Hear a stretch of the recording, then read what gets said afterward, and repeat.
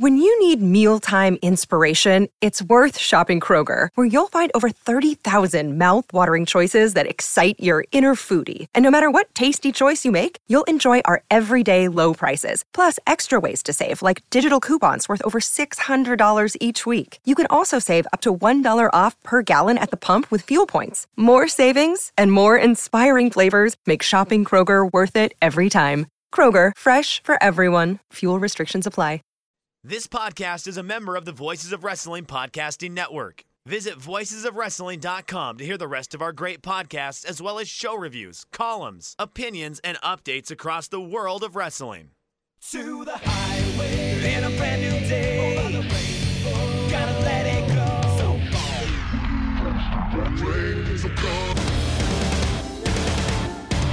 Faster finger down.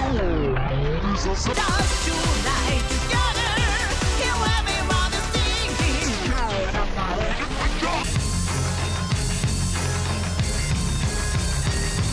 Ni看到我就怕，头皮发麻，我的手。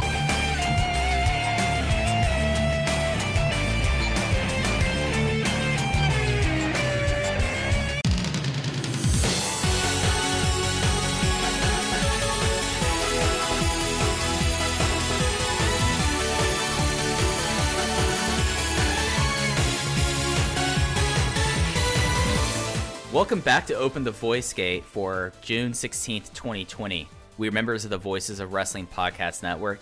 You can find our podcast on the Voices of Wrestling feed or on the dedicated Open the Voice Gate feed on the RSS platform or application of your choice. You can follow us on Twitter at Open Voice Gate. I am one of your hosts. It's your old pal, Iron Mike Spears, and I'm joined as always by Case Lowe. Case, how's it going, bud? Oh, Mike, what a loaded question in these times. I am doing fine. You know, I did a little nightly gardening. We started the show a little bit later than normal because I was too busy watering the plants in my backyard, lost track of time. I had to message Mike and say, I'll be a little bit later than expected. So again, I apologize for that. That's a very calming activity, though, which is, you know, not the state of Dragon Gate. Things are in turmoil. We don't exactly know what's coming next. But Mike, you asked me how I am doing lately. I'm doing all right. How are you doing, Mike?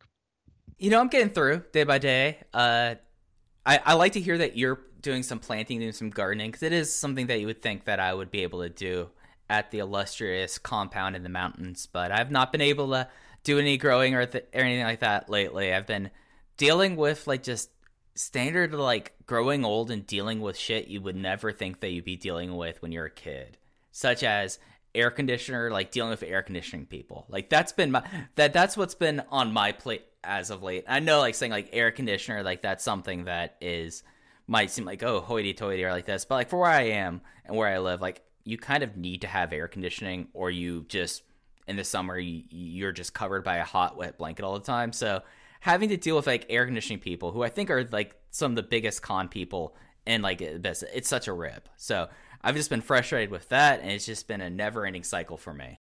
I don't think, and if I need to check my privilege at the door, let me know. We are in an era where it's important to acknowledge and recognize our privileges, but I don't look at having an air conditioning as an elitist thing, Mike. I think you're okay saying publicly that you're having issues with your air conditioner and you don't want to deal with it because it sounds annoying, but you're in the smoldering heat of South Carolina. It's okay that you have an air conditioner. That is all right with me. Well, again, if I'm off base, have AB Aaron Bentley. He can slide into my DMs and educate me on my privilege, but I really think you're in the right here, Mike. It's just one of those things that it's like, all right, so here is Mike Spears' big air conditioning thing that this is like super frustrating.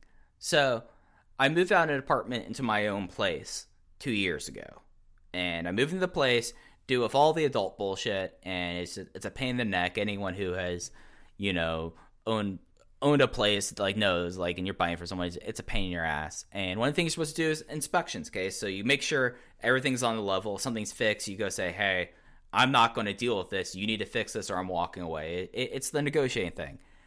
The person who owned this before I did used one of their friends as the inspector and did not tell me that the air conditioner was going to break. Within 2 weeks of me moving in 2018, everything broke to shit. I was like, oh, well, fuck. I got to deal with this.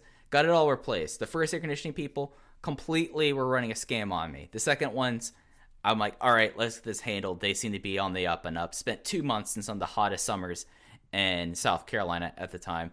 They come in, I pay and get like it all taken up. Like it's like crazy what air conditioning technology is or what its price is. And then 2 years later, it all breaks down on me again. And I'm like, okay, y'all were running another scam on me. Time for place number 3. And they come in and said like, oh, this thing, did they not replace these when they put in your new thing? I was like, I thought they did. It's like, no, these are the original ones that are at least 15 years old. We would have tossed this in for free if you were putting the new system. And I'm like, you motherfuckers. So, Mike, these are good things to know. As of earlier this week, I signed a lease to my first apartment ever. Yes, it's nothing like moving back to Chicago in a very happening area where nothing is happening. It is awesome timing. But this is good to know. I loathe the homeowners association. I can't believe people care about what their neighbors are doing. I'm sorry about your air conditioner. I'm sorry it didn't get fixed right the first or second time. I hope that this podcast can cool you off in a sense that you can get all of your piping hot takes out into the open, and maybe your internal system can cool off as a result.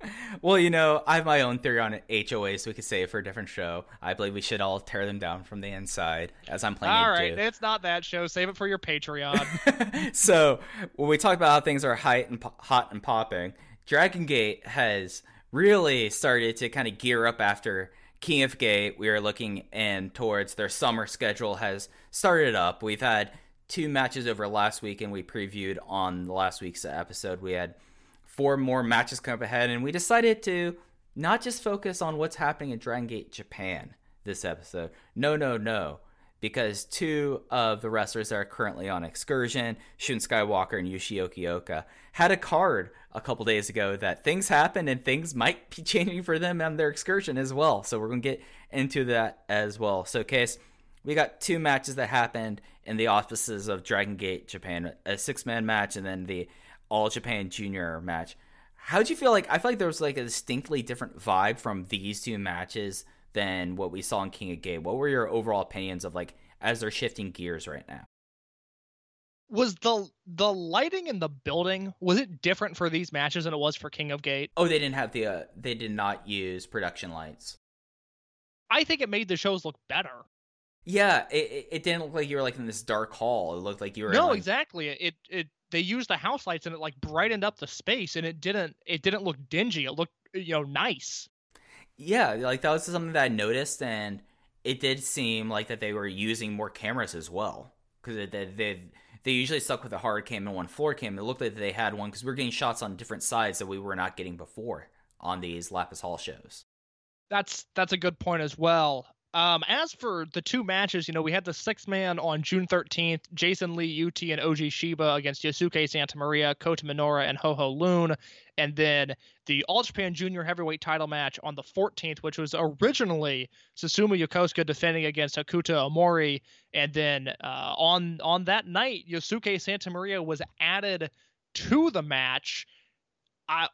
Big picture here, overall thoughts on these 2. I mean, I thought they were 2 fine matches. I think the high-end stuff from King of Gate was unequivocally better than these matches, but there was also stuff on King of Gate that was far worse than these, so I can't really complain. I mean, they were 1-match shows. I mean, it took me literally 20 minutes to watch these matches, and I didn't have to do any writing on it, so it was, just it was like a Dragon Gate snack, and I went about my day afterwards, but it was nice. I mean, the one thing that jumped out to me, and we talked last week about possible Kobe World happenings and the direction that I think they should go, which is the 9-man tag match, the trios 3-on-3-on-3 match, with the Toriyama, the Dragon Gate, and the RED units being represented there.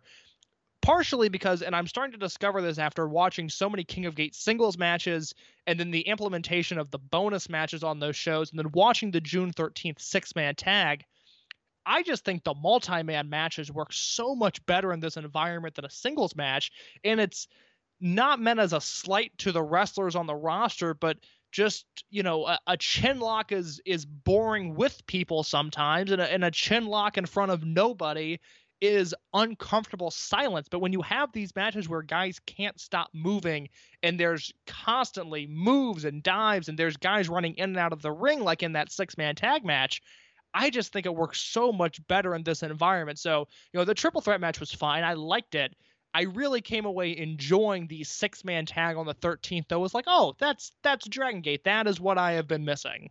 And the thing about the 6-man tag, that was some of the most we've seen Oji Shiba in a long time. And I think he, of course, he had like the bad knee issues that he lost about, I think it was like close to 18 months. It felt like. Though him coming back, like he's a member of the Bulk Club. He's definitely someone who's starting to gain mass. By the way, shout out to Benkei for crossing 115 kilos this week, and he's very proud of that. That's 253 pounds. Benkei is huge now, but huge. Just it's insane looking. But seeing Oji was like such a kind of delight, and he really seems to be like he got a lot of focus in this match. UT did not seem like that he really was just going to be like focusing and they were going to just like sprinkle him in there. I mean, this is pretty much like you had a match against Ultimo, now you're back into the full thing. And then, it was a win for Maria. I thought that it was kind of interesting how they did like, UT is not falling for Maria shtick. And I thought that was kind of interesting. And this was just like a solid fun. This felt like what would be like an undercard Cork and tag match. And it was a good time. Yeah, if this opened a Cork and Hall show, I mean, this would be getting, instead of the normal 3-star opener, this would be in the 3.25, even 3.5-star range if it opened up a show. It felt weird because it was the only thing that I had to watch from this, and it was, right. It was digestible, but it was like, okay, what else? Like, that's exactly it. It was an opening match, and then nothing followed it, which was strange.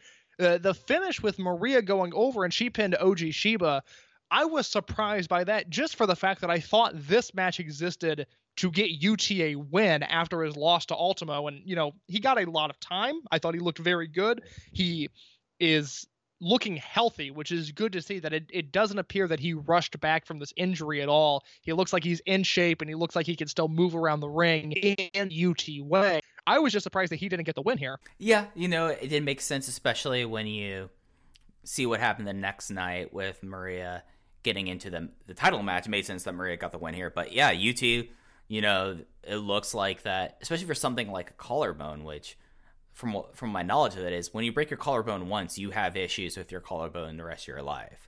Very similar to like your rotator cuff where it can pop in and out. It's just how those things operate. And UT looks solid. I mean, Minoura, he's there. Like, I didn't really have many takeaways for Kota Minoura, and like Ho Ho Lun.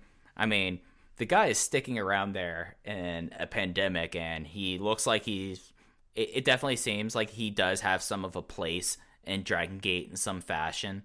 And, this was like a fun opening 6-man tag. I went 3 stars flat on this thing. I really liked the All Japan World Junior match. What were your thoughts on that one? So when the match was announced, when it was just Omori versus Yokosuka, I thought it was clearly set up to get the belt off of Yokosuka because, things are opening up. There are going to be more shows happening, but it's still a little uncertain as to who can do what and what the next step is. And I just assumed that All Japan was going to want the belt back in their possession now that they have the opportunity to run more shows. And, if that sounds insane because Omori is not, a credible challenger, I don't know. Again, I've been just completely disconnected from All Japan all year. But when the match was set up, I was like, oh, Omori is going to win this and take the belt back to All Japan. It'll be real simple.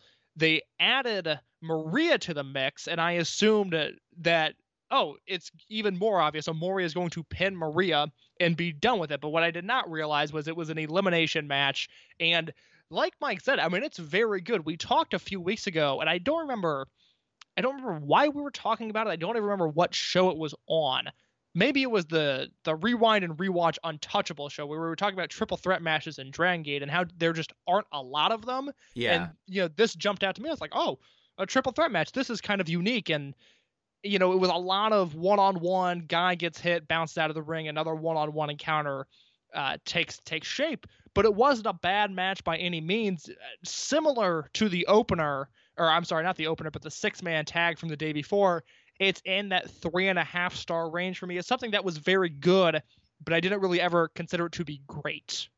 Yeah, it's one of those things that, especially as someone who walked in, I will admit my ignorance about Hokuto Omori coming in here. I thought he stuck together with them running a fast-paced match, which, that could be a very difficult thing for people stepping into, like, the Dragon system to do so. I thought it was kind of funny that he was wearing the flags like how Yamato did, and he ripped them off for the match. I'm like, no, that's not how that's supposed to work. They're supposed to come off, like, sometime in the middle of the match. Just randomly, for no reason. They're supposed to come off in the middle of the match. Yeah, they're supposed to just fall. But, like, I came away with, like, really being kind of impressed with Omori in this thing. And I think that this kind of makes him, I saw that he's only been in the business for a year. So, I mean, like, he's still, like, just fresh out of the being a rookie, and I feel like he equipped himself well. I did like that there was a whole bunch of Susumu just being, like, tired of the shit, just being too old for this. I'm like, all right, this is what we're going through. Okay, I guess this is something that we're going to do. And it just ended up being, like, a solid, like, 15-minute match. Like, and it really did, like, talking about, like, 3-ways don't really happen much. This is a 3-way that felt like could have been, like, before intermission or, like, the singles match on a Korakuen show. And I came away with this going like, you know what? Okay. But I did definitely think that this was, when they initially booked it, it was like, all right, Susumu had the belt for a while. Now it's time to move it off someone. He won that tournament at the end of last year to become junior champion. Now it's time that they're going to want to put it back on their own. And Omori is an up-and-comer. It would have been a good time for that. So I thought it was kind of interesting. I think under normal circumstances, we would be making a much bigger deal out of Susumu being the All Japan Junior Heavyweight Champion, and for a while, Mochizuki being the GHC Tag Team Champion with Naomichi Marufuji. But the Mochizuki stuff, and well, then the Susumu stuff, I think they won the belts on the same week, the first week of January.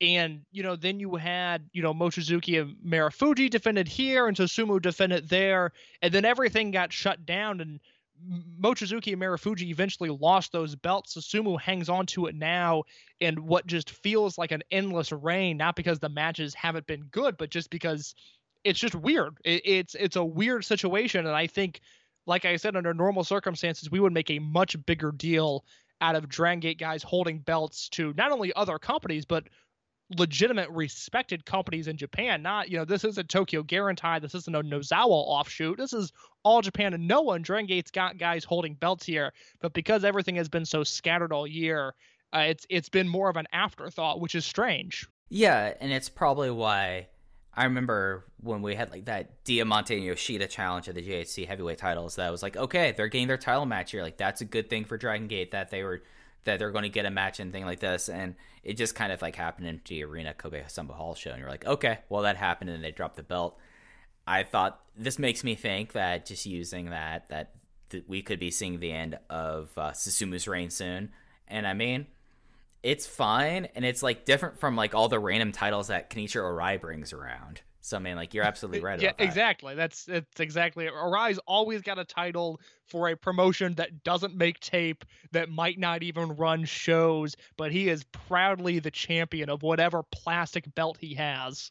Like Asuka Project Heat Up. Like, if there was a Tokyo-based indie for a while, he would be bringing their title. I'm like, oh yeah, no, that's cool. You got a belt there. I've never heard of it, and it makes tape like once a year. So good for you. Yeah, Eric. I'm not buying the Occupation of the Indies DVDs anytime soon, Arai. But I'll take your word that you won this belt and then proudly defended it. Yeah, so it's something that like originally was supposed to be the Hikaru Sato title challenge was supposed to happen in Dragon Gate. So I know that like, Sato was the person that Susumu Yokosuka beat in Korakuen on January 3rd. Like this is like, we think this title reign's gone forever. It's only been about a couple weeks, over 5 months long. It's just the state of the world right now that it's like that. So it'll be interesting to see that, and hopefully, I thought Omori looked solid. He equipped himself well, and if he was going to pop around with how things are in the wrestling world, if he appears in Dragon Gate, I'm not going to have any complaints with that. Mike, what's going on with our friends in Mexico? Okay, so I kind of sprung this on you. So, as listeners know, Shun Skywalker and Yuki Yoshioka are currently on an excursion in Mexico. to our knowledge and talking to people in the company, I was told basically explicitly, count out Shun for 2020. Like, Shun's going to be in Mexico. And I was told, like, he's going to be there. Yuki Yoshioka, it felt like that he was going to be here for a little bit, but the majority of his tenure was going to be elsewhere that he's not able to get into. But, so, like, Yuki Yoshioka, I think, has had 3 or 4 matches, I think, in Mexico where Shun had more consistent work, but with the shutdown, especially with how it's affecting Mexico, that's not been the case. However, IWRG out of Reina Nacopon and outside of Mexico City, I believe. I think that's where Nacopon is, and if I'm wrong, I apologize. But this is like the traditional partner of the Dragon system. Like, Ultimo Dragon Gym was based right in Nacopon, and I don't think it was based in the arena, but I know it was based there. And this is where everyone would go. This was the home company for the Millennials when they were there. This is like, if you go search like people like Dragon Kid or Little Dragon, you'll see that he popped up there. And the same for like Don Fuji, Shima, like all of them would be there. They had there's an extended Crazy Max run that happened in IWRG. Yeah, it's a big place, but they had a show that made TV that was an empty arena show that both Yoshioka and Shun Skywalker were on, and we've been meaning to try to do some coverage of this, but it's kind of fit in that this was kind of the perfect time and it was relevant to do here. So, Case, how much IWRG do you normally watch? Well, you say you sprung it on me, which, I mean, I was going to watch this match, these matches, even if we didn't talk about them on the pod. To say I watch IWRG consistently would be an outright lie, but I've always got an eye on the promotion. I'm sorry, I apologize. Oh, no, please, it's okay. You and your air conditioner, I get it. You're all hotty-totty. It's whatever. I'm used to it by now, 3 years of doing the show with you or whatever, but I've always got an eye on IWRG. I at least know what's happening there. But to say I watch IWRG is a different story, and after watching parts of the show, I don't think I'm sticking around once Yoshioka and Skywalker leave. I think it will go to Cubs fan posted IWRG results. Let me look to see if I recognize the names. Okay, I do. Okay, exit tab, move on with my life. That's fair. And there were a lot of names on these shows. So Yoshioka had a singles match against Puma del Oro, and Shun Skywalker, they do this Rey del Ring thing, and it's usually like a giant battle royal, but this year, because of how it is, they split into 2. Originally it was supposed to be single elimination tournament, which that would have been a lot of matches for them to have to go through, but instead this is supposed to be half of it, which it might end up being the only part of it due to reasons we'll talk to you about later, where Shun Skywalker won, and the last person he eliminated was Dragon Bane. And I have to say, Yuki Yoshioka in Mexico was not something that I was like, I think I've said, I don't know if this is going to be a great fit here. I ended up really enjoying and had a good time with his match. Like, he was doing some crazy things, and Puma del Oro was taking it to him, and I ended up having a good time with this. Yeah, the matches that the Dragon Gate guys were involved in were fun in kind of weird ways. I mean, Yoshioka, I think, works in IWRG, and I think would work if things opened up and he went to the Crash or he went to DTU. Like, I think he could find comfort, maybe not a home, but I think he could find comfort in some of these lucha promotions. I am still haunted at the idea of what could have been of Yoshioka maybe rolling into MLW this year and grappling with Tom Lawler. I had a ton of interest in stuff like that, but it just doesn't look like that is feasible now. So the Yoshioka match, I mean, he's grown out his hair. His hair is wild. He needs a haircut. Maybe he had some facial hair going on. I don't entirely remember, but he looked older. There was some gruff and some grit to Yoshioka that was not there in Japan. And then, he had a match with Puma de Oro, who is very young, but was very entertaining. And this, for a lucha singles match, which is just an admittedly even the highest possible bar of a lucha singles match for me is a low bar. I mean, things cap out at about 3.5 stars for me. And those are the matches that people are like, this is a match of the year contender. So I've got my issues with some of the lucha stuff that unfortunately Yoshioka fell into, but I thought this was a very fun match. I mean, I'm glad it aired. I'm glad there's signs of life for Yoshioka and Skywalker, because I've asked around to people that are able to get in touch with them, have you heard from Yoshioka and Skywalker? And the answer has been no, which is scary, quite honestly. Distressing. Yes. I will say, it does not look like that they've been working out as much. Like, that was noticeable. I thought Yoshioka looked okay, but when Shun Skywalker came out, my first thought was, oh my God, Skywalker got big. I don't blame him. I don't want him going to the gym in Mexico if they're open, but yeah, Skywalker looked a little bit bigger, which maybe he's, gearing himself up for the upcoming Dragon Gate Open, the Hoss Gate tournament that I don't know about. But yeah, he had some weight to him that looked a little different than the way the dojo guys have been bulking up. 100 kilos live. Maybe that's what we can call it. Yeah, it's something that like the Yuki Yoshioka match there. Like that one took me a second, but I liked that. Just it took a second to register, but that was very funny. It was a thinker. It was a thinker. Yes, exactly. I think the interesting thing about like Yoshioka match was it was a double count out, which that happens all the time. But it just was something that like there was some grappling and it was a pretty like solid one. And when Yoshioka went in control, it seems that like he understood, like because sometimes when you like insert these people on excursions and you put them in places where you don't think they're going to thrive, they flounder, and it just seems like an awkward fit. He got like, okay, this is a singles match with this guy that I will feign ignorance about Puma Del Oro. Don't know much about him. But the two of them were like, okay, we're going to kind of do like a match that would work here. And they had a bunch of like fun topes. So it did get a little bit long towards the end. But then the tope that led to the double count out finish, I mean, Puma Del Oro pulled a Davey Richards and went right over the barrier into the crowd. And it was very believable. And it was a fun time. And then when Shun was in, like the Battle Royal basically got to a point where until it was like Shun and Dragonbane, which that's a notorious name for different reasons, until those two got into it and it was between those two, it was kind of a little bit of a mess, but they ended up having like a pretty solid like final thing of it was pinfall and submission only for it, and Shun won with a really sick power bomb that was really brutal looking, so that was pretty cool. And it just ended up being like, it was nice to check in on the former Mochizuki Dojo guys and seeing how they were doing in Mexico. I'm glad you mentioned the Davey Richards dive in the Yoshioka match. I skipped over that in my notes.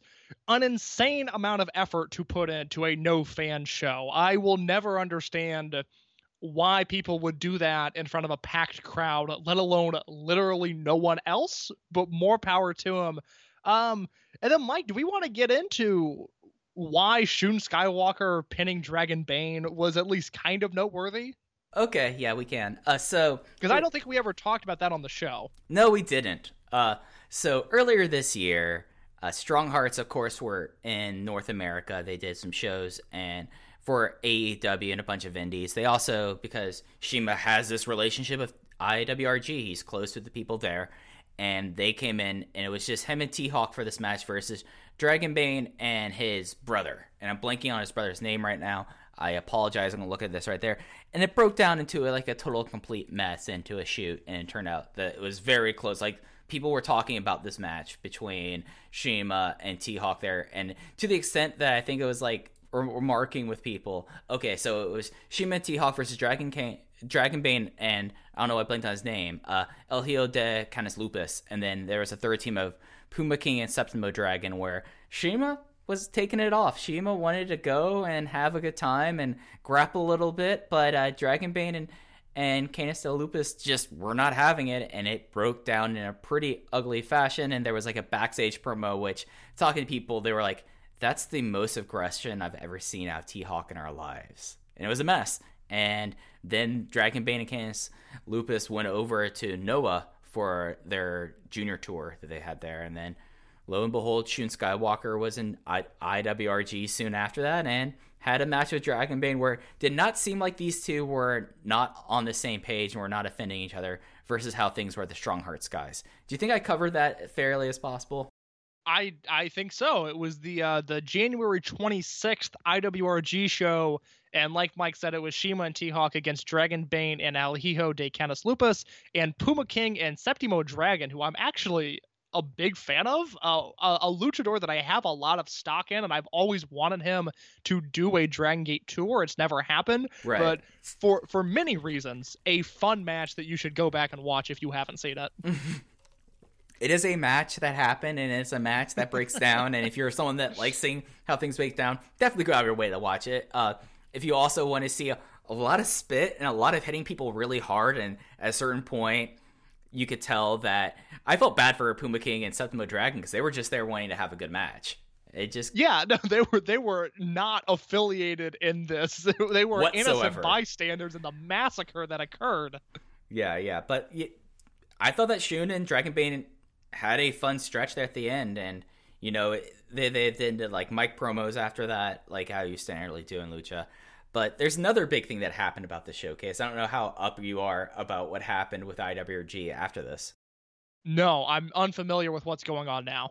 Okay, so Mexico, and for people who aren't familiar, Lucha Libre operates on commissions, where like each state or each area usually will have like a commission that's like attached to the government in some aspects, but in a lot of ways it's kind of like wrestling union, and they license the wrestlers. It's actually not dissimilar to how some states still run in the United States. This show apparently was not supposed to happen, and that's like the big thing about like shows in Mexico is that, especially around district, the state of Mexico State, District Federal, they've been shutting down basically everything. And like when AAA did their tournament, they had the Lucha Fire tournament.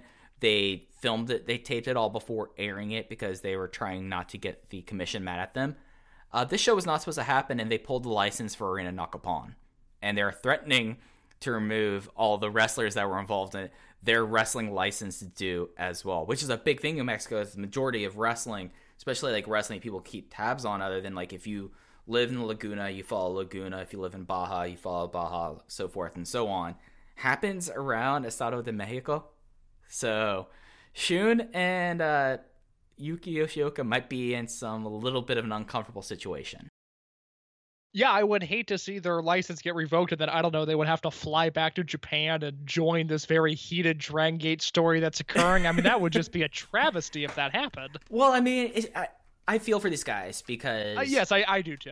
This is obviously like, especially with someone like Yuki Yoshioka, it seemed like that it's like, hey, we want you to go travel in this with Shun. There are big things I feel like would be in the plans for Shun, but like they're trying to get out of everyone's minds for a little bit. Like that's part of the reason why Dragon Gate does this. This isn't an Akira Tozawa situation where it's like, well, let's see what happens if you go on excursion. These are guys that they have plans for, and you know, getting an opportunity for them to do this, to pick up styles, and also scout out other people, maybe to bring back to Dragon Gate, has been unfairly and unjustly kind of cut because of COVID. And hopefully there's not going to be a big problem with them. Hopefully this all works out, and when things start opening up, Yuki Yoshioka is able to do his movements as we anticipated, and Shun's able to get on more things. But it seems like that our poor Mochizuki Dojo kids are in a little bit of a pickle right now, as are everyone else on that show. Mike, we've got some more Dragon Gate action coming up this weekend. Do you want me to read down these cards real quick? Yeah, let's go through it. All right, on June 20th, which is the Saturday, we have 2 matches. We have Naruki Doi and Dragon Kid against Eita and Diamante, and Dragon Dia versus Big R Shimizu in a singles match. And then on the 21st, Ben K and Kenta Kabune team up to take on Takashi Yoshida and Yo.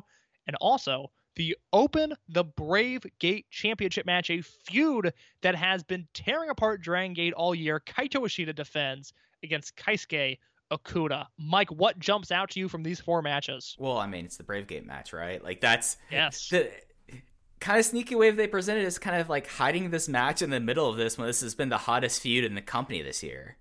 Like, this is something that you would think they would have been holding off for whatever kind of Kobe World was going to happen, and they're doing it, or they've done it in Lapis Hall, which is nuts. And then they're obviously pairing up Naruki Doi and Eita as the Dream program. Like, it does seem like that they're going to focus back on that. And then Dia versus Shimizu. There's a little bit in like each of these matches that interest me, Case. Like I have to say this, they could just be throwing matches out there and having more of like the cork and openers, but no, these are all matches that either are building off of stuff that happened in the tournament, people who are trying to move up in Kabuna and Hyo, or the biggest feud or the current hottest feud in the company being paid off in front of no fans.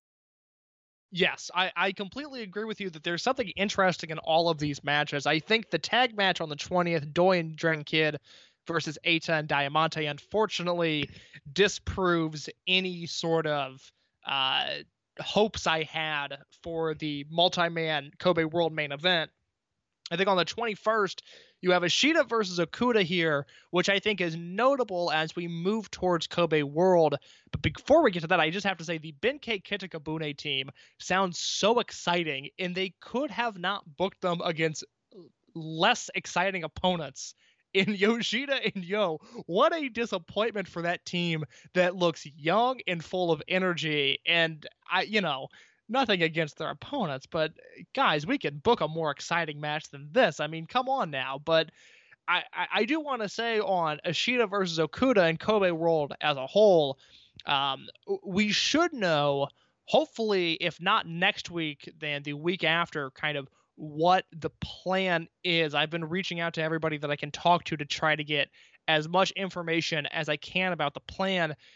This is by no means confirmed. I've heard conflicting reports, but there is an idea that maybe Kobe World is moved to August this year, and they run it in World Hall where World always is, but they do it a month later, which in return gives them a chance to do an August Korakuen Hall show as one final build. And I think Ishida versus Okuda being on that 21st show, it sticks out to me as being a little bit suspicious, because had you asked me, right now to fantasy book a Kobe World card, given the booking that we've had since everything shut down in March, Ishida versus Okuda would have been the second match I would have put on the show after Doi versus Eita. So I find it interesting that they're doing that here, maybe trying to blow off that feud and get a fresh angle going if they are indeed trying to sell tickets even at a limited capacity to Kobe World Hall. I don't know what the plan is, but I think we're going to find out soon enough and end the speculation that we've been doing for the past few weeks. But Ishida versus Okuda being on these cards and not on a bigger show, just very strange to me. I can't shake the thought that maybe World is moving back and they're instead going to book a new angle around Kaito Ishida. So with this happening here, and with the speculation that we are looking at an August Kobe World at Korakuen Hall, which would allow them to have a Korakuen and probably have a KBS Hall, a Kyoto KBS, a Osaka show maybe, a Hakata, and a show in front of a crowd in Kobe. Maybe if they're going to still do Lapis or Sambo Hall. That's not a whole lot of time to build up another challenger here. Do you think that this maybe could be an indecisive match? They then use that as a further build and then finally have the big blow off at Kobe World? Or do you think Ishida's retaining here? I think that's very possible, but I will differ from that logic only because we have that Dragon Dia versus Big R Shimizu match. I think maybe Ishida goes over clean on the 21st, Dia beats Shimizu, and we get some sort of Dia versus Ishida program as we head into World, because I think under normal circumstances that seemed likely. Well, I guess no, because Dia is the Triangle Gate champion. I keep on forgetting that because the last show we had in front of fans. You forgot about Ben. Yeah, was the Benkei Dia Triangle Gate team that ended up winning. And then they've had no matches as a trio since. We haven't really seen them with the belts. So I continue to forget that our Triangle Gate champions are Benkei, Strong Machine J, and Dragon Dia currently. So, you know what? I mean, they did the non-finish at King of Gate. Knowing Dragon Gate, they can extend things and they can really hammer the point home. So I take back the last 60 seconds of words that have been said. I think they do a non-finish here, and I think they have a definitive conclusion at Kobe World. I mean, that's just what I'm guessing. Just because that's such a short period of time. I mean, you could always have someone step up and do a challenger. I guess you could probably say maybe DK can make a challenge against Ishida. Like that's... Well, that's the thing, because if you're going to book more shows between this upcoming weekend, and then let's say they move World back to August, and even if you just get a Korakuen out of that with limited capacity, right? All it takes is one tag match of Ishida and Yoshida versus whoever else. Pick your guys on the roster, Jason Lee and Maria, and Jason Lee pins Ishida and says, okay, I want the match at World. I mean, it's a Brave Gate match. It's not going to be selling tickets, so there's not a ton of build-up necessary. It's just a matter of who they decide to go with for that coveted spot at World. Yeah. And then Dia versus Shimizu. Shimizu, I mean, we have his losing streak / the fact that Ada's not impressed with like his one pinfall that he had during King of Gate, you could say Shimizu wins this and then goes into having a Triangle Gate challenge, and the same thing could happen if somehow Takashi Yoshida pins Benkei, I guess. Well, that's exactly what it is. I think we just figured this out. I think Shimizu is going to beat Daya, and then Yoshida and Yo are going to beat Benkei and Kabune. Yeah, because Kabune is there. And that's going to be our Triangle Gate match. Is we're going to get Yoshida, Yo, Shimizu against Benkei, Strong Machine, J Dragon, Daya. That is too suspect. There's too many dots to be connected to not have any of them connect, if that makes sense. Yeah, especially since we're starting to believe that there is still going to be a ticketed Kobe World in the future. It's an interesting weekend of shows. Like, I'm glad that they're kind of sticking to like what some sort of schedule here, you know? So I think that's kind of a cool thing to see what's going to happen. I'm pretty excited about these 4 shows. So have I convinced you to think that it's going to be a no contest between Ishida and Okuda?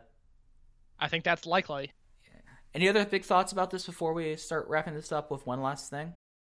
No, I think that's all I've got on the Dragon Gate side of things. Yeah, just because of how we've been doing Open the Voice Gate lately, and especially with Rewind and Rewatch, I would talk about it on Rewind and Watch, since this is more caters to DGUSA, but because of how we record things, this would not be going out there for a couple of weeks, so we think it would be appropriate now to talk about this, especially given the rumors in the news, and there was stuff that was brought out even today about the situation. It does seem that in some sort of fashion or way that we might be seeing the end of WWN, which of course was the family promotions put on by Gabe Sapolsky and Sal Hamuai, but more important for our interests, Dragon Gate USA. And it does seem that it might be that the WWN library goes to WWE, which is insane to think about. But I just wanted to kind of touch on that note before we go. I know, Case, you've talked before about trying to put something together or more about Evolve, but just wanted to get your thoughts about this, because we really haven't talked too much about this. Yeah, keep on looking at voicesofwrestling.com. I will eventually have some sort of Evolve retrospective piece that will be published. I'm working on it now, but admittedly, I don't know how long it's going to take. I just know that at some point it'll get done. Logistically, the idea of the WWN library being owned by WWE is scary to me. And I understand the convenience of, well, what if the Dragon Gate USA shows pop up on the network? I mean, that'd be great for our podcast. I mean, if more people were able to watch these Dragon Gate USA shows, it's just, a power thing that I don't like about, formative Akira Tozawa matches and hyped Yamato and Shingo performances and Shima. I don't like the fact that the library could end up in the hands of people. I mean, WWE doesn't know what they're doing with it. They have a horrible digital marketing plan, but WWE doesn't know what they have. They know they have clips for Johnny Gargano documentaries and, Malcolm Bivens promos that they can use for, more stuff, whatever. More power to them. I mean, that's not wrong that they want to use those assets in that way, but losing the Dragon Gate USA archive into people that just, know nothing about the promotion, it admittedly scares me a little bit. And then as for Evolve as the promotion, it's a promotion that at points I really, really loved. I mean, I watched a lot of Evolve shows in 2014 and 2015 that, quite honestly, not a lot of people have seen. I mean, I remember the online discourse for the Evolve iPay-per-views of a show like Evolve 38, which I was just looking at for what I'm writing.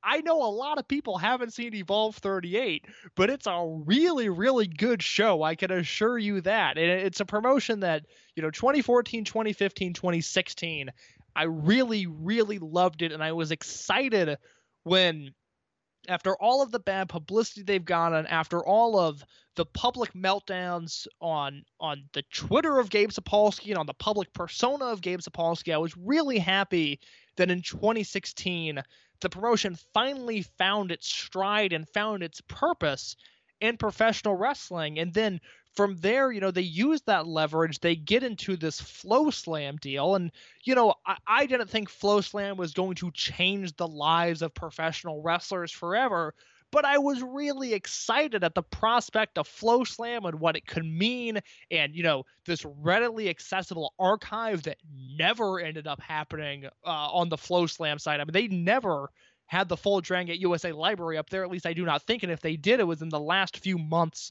of the site's existence. But they did, but it was something. They did.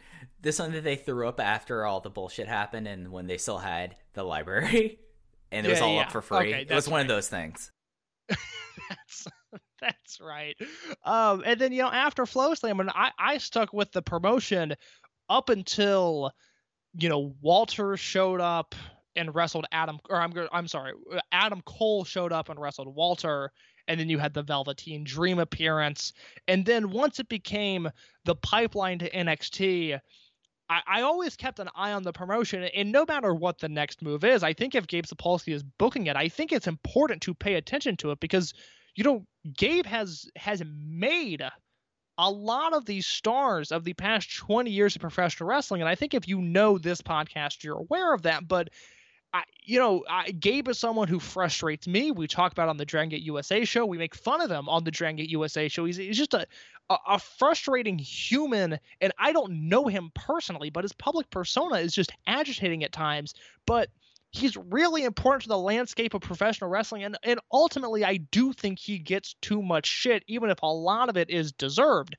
So when they went full WWE Evolve, I lost interest in it, but I couldn't completely ignore it because it was a Gabe product, and I at least knew the cards and knew what was happening. And the fact that they are going out with a whimper, the fact that it seems like it was COVID related, but also it was trending in this direction anyways, it's really unfortunate. I mean, the promotion lasted for 10 years, which certainly not every promoter can say, but I hate to see them end like this, even if I wasn't in love with the direction they were going and I wasn't in love with the final product. It is a real shame that the promotion is ending on the note that it is. Yeah, and it's something that I'm someone that I have had my own interactions with Gabe that were not pleasant several times. And it does seem that he was an incredibly difficult person to work with, but I kind of came to a conclusion about my opinion of Gabe Sapolsky, which is always kind of molding, and especially as we do the series, when we were talking about Ricochet's ascent in Dragon Gate USA, that it was all worth it. All the bullshit was worth it because they made the wrestling mark to share a trade. They did all the investment, and they got back Ricochet. They had Swan. They had Uhaa Nation / Apollo Crews. They were able to do that, and they were able to see and pretty much have a home for, in some ways, for Akira Tozawa during his ascent. And in that way it is. To my knowledge, in case you're absolutely might know more about this, Dragon Gate doesn't have any claims on this footage. Like, this is Gabe's footage. Like, DGUSA stuff, like, that's never been a huge thing to have that footage available for the native fans. It just was kind of its own thing. So I don't think that we're going to hear about, like, Dragon Gate, like, trying to claim ownership of the archive in any sort of way. Am I right about that? No, I to my knowledge, you're correct, and it's a shame because, just for the sake of DragonGate.live, the network, it would be so great if all the DGUSA shows were up there. I mean, it would be awesome, but to my knowledge, and again, I could be wrong, but to my knowledge, Dragon Gate doesn't have any rights to the DGUSA footage, and unfortunately, they don't have any rights to the DGUK footage either. Mm-hmm. Right. So it's just one of those things that I think that this was a long time coming in a lot of ways, and this was always kind of the thing that when you get in bed with snakes, don't be surprised when you wake up bitten. So, like, this was going to happen. I will say this, like, again, I followed the promotion consistently from the summer of 2013 onwards, and even then, well, I don't entirely know. I just know that you could tell what Gabe's level of interest was in what he was doing. And there were times in 2014 and especially 2015 and especially 2016 where Gabe would put out cards that you could tell he was proud of and he was excited about. And I think just, the constant bullshit of the industry, and I think FloSlam especially, it just seemed like that took a lot out of him, of like, this was his opportunity to really make some money booking Evolve, doing what he does, using lasers, doing that sort of thing. And when that didn't work out, again, like the promotion for the next year, it's, it's Walter and Keith Lee and Joey Janela, Matt Riddle's still there. Like there's exciting stuff going on. Darby, Zack Sabre Jr. still there, but it felt like he had detached himself from there, and it's been a slow descent into whatever this is. And I think it was bound to happen eventually. I just think that COVID ultimately expedited the final destination of Evolve, which is unfortunate because, for whatever reason, it doesn't have the legacy of 2004, 2005, 2006 Ring of Honor. It's not prestigious in the way that IWA Mid-South footage has even become. Like, I don't know 10 years from now, the people that are my age 10 years from now that are on whatever networking tool there is and are discussing wrestling at an intelligent level, I don't know if they're picking up an Evolve 5 or an Evolve 20 anytime soon and digging through those shows. And I don't know what to make of that legacy. The more and the more I think about Evolve, the more confusing it is, because it really felt in the 10-year span, there's about 7 distinct different eras of the promotion. And I don't know of any other company that in a decade span changed and flipped as much as they did. And it's just a very confusing history to look back on. Yeah, and I guess that's like one of the big things I'm taking away from it is that this was a thing that you can even kind of tell a little bit with DGUSA as well. That his interest was ebbed and flowed, and I think at a certain point, the big thing was the grind for Gabe Sapolsky. Like, especially like when he's had his public spats, he always kind of goes back to, the grinding like this. I mean, this was a guy who basically fresh out of college was doing stuff for ECW and then going to Ring of Honor, then barely taking any time off, then launching DGUSA and then later Evolve. It just seems like this is a guy that at a certain point, and you can also tell it through his booking, he just seemed done. And maybe it is that him doing stuff at NXT gives him that creative passion that completely lost him at times. And, my big concern here, and it has always been, the fact that with all that stuff with FlowSlam, and I've seen the numbers, guys, like the numbers for like FlowSlam and all of that, and no one really ever talked about like, wrestler pay went up at all for that. And that is something that at least me, and not to get super political there, that I think that's a huge injustice, but at the same time, understanding that this was like one of the things we've been learning about in DGUSA, and I make sure to keep track of it throughout the Raymond West process is, Case, he basically was running promotions that were struggling to even break even for close to 10 years. So this was 20 years, because it's not like Ring of Honor. Right. He was ever cashing in. I mean, it was 20 years of keeping his head above water and treading lightly. It's not an easy task. That is ultimately why I think Gabe takes too much shit. Is that job? I mean, it's one that intrigues me. It's one that, sure, throw my name in a hat. I'd love to book a wrestling company, but the intensity and the passion that Gabe has for it is not an enviable position. And so, like, in terms of like pay and stuff, if he gets a big, surplus of cash from FlowSlam, but he doesn't distribute it to the wrestlers, that's bullshit. There's also a part of me that just, take away the FlowSlam money from the equation. If I was a wrestler, I would be taking less money to work for Gabe, because I know what that means for my career. And that is something that, Gabe probably poorly balanced. He probably took advantage of too many guys, didn't pay them enough. But again, he was this at times almost underappreciated power player in the wrestling industry. I mean, he really had a lot of control and a lot of say over what was going on. And Evolve, Evolve lasted longer than his time in Ring of Honor did.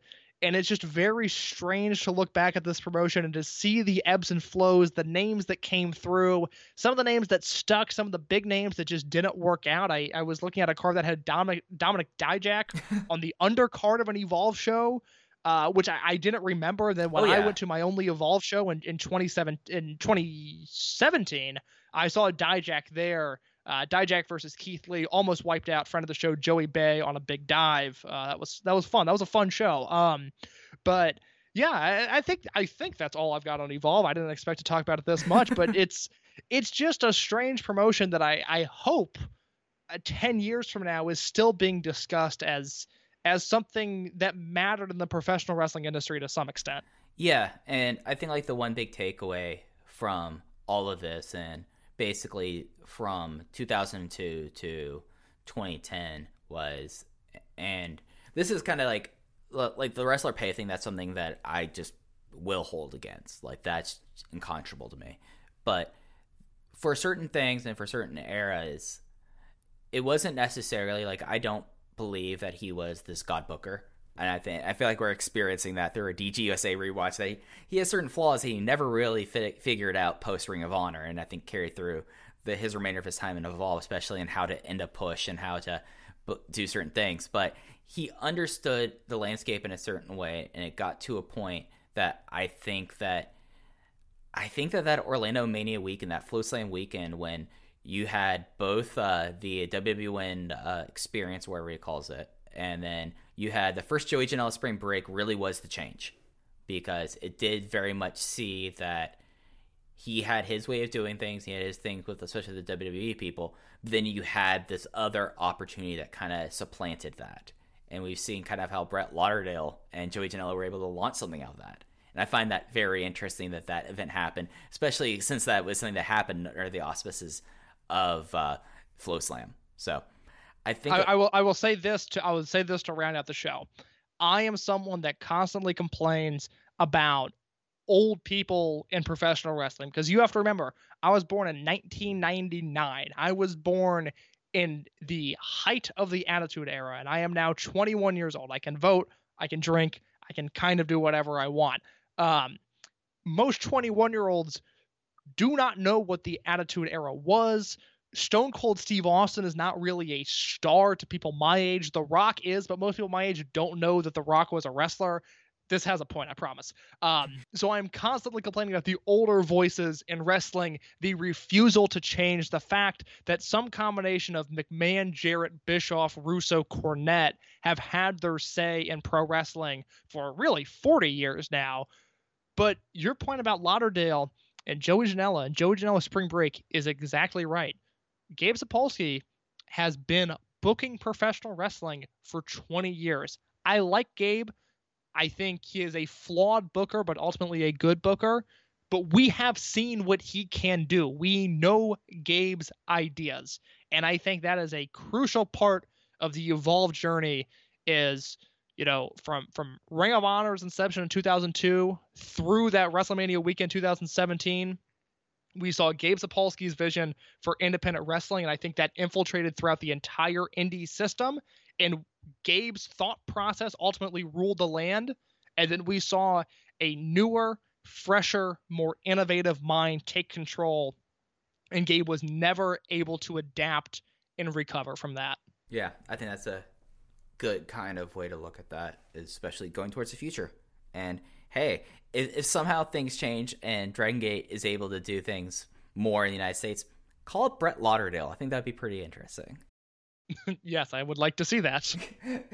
I'm just going to throw a match out here that I think would be absolutely insane. Shane Mercer versus Yuki Yoshioka. That is a match I would be really interested in seeing if that could happen. That is a match, I will say that. that it is. But Case, I think that's going to do it for this week.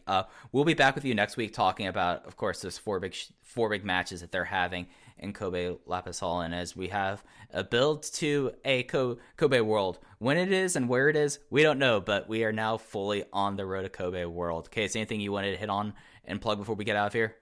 No, you know where to find me. Have a good one. Yep, we'll catch you next time and open the voice gate. Take care. When you need mealtime inspiration, it's worth shopping Kroger, where you'll find over 30,000 mouth-watering choices that excite your inner foodie. And no matter what tasty choice you make, you'll enjoy our everyday low prices, plus extra ways to save, like digital coupons worth over $600 each week. You can also save up to $1 off per gallon at the pump with fuel points. More savings and more inspiring flavors make shopping Kroger worth it every time. Kroger, fresh for everyone. Fuel restrictions apply.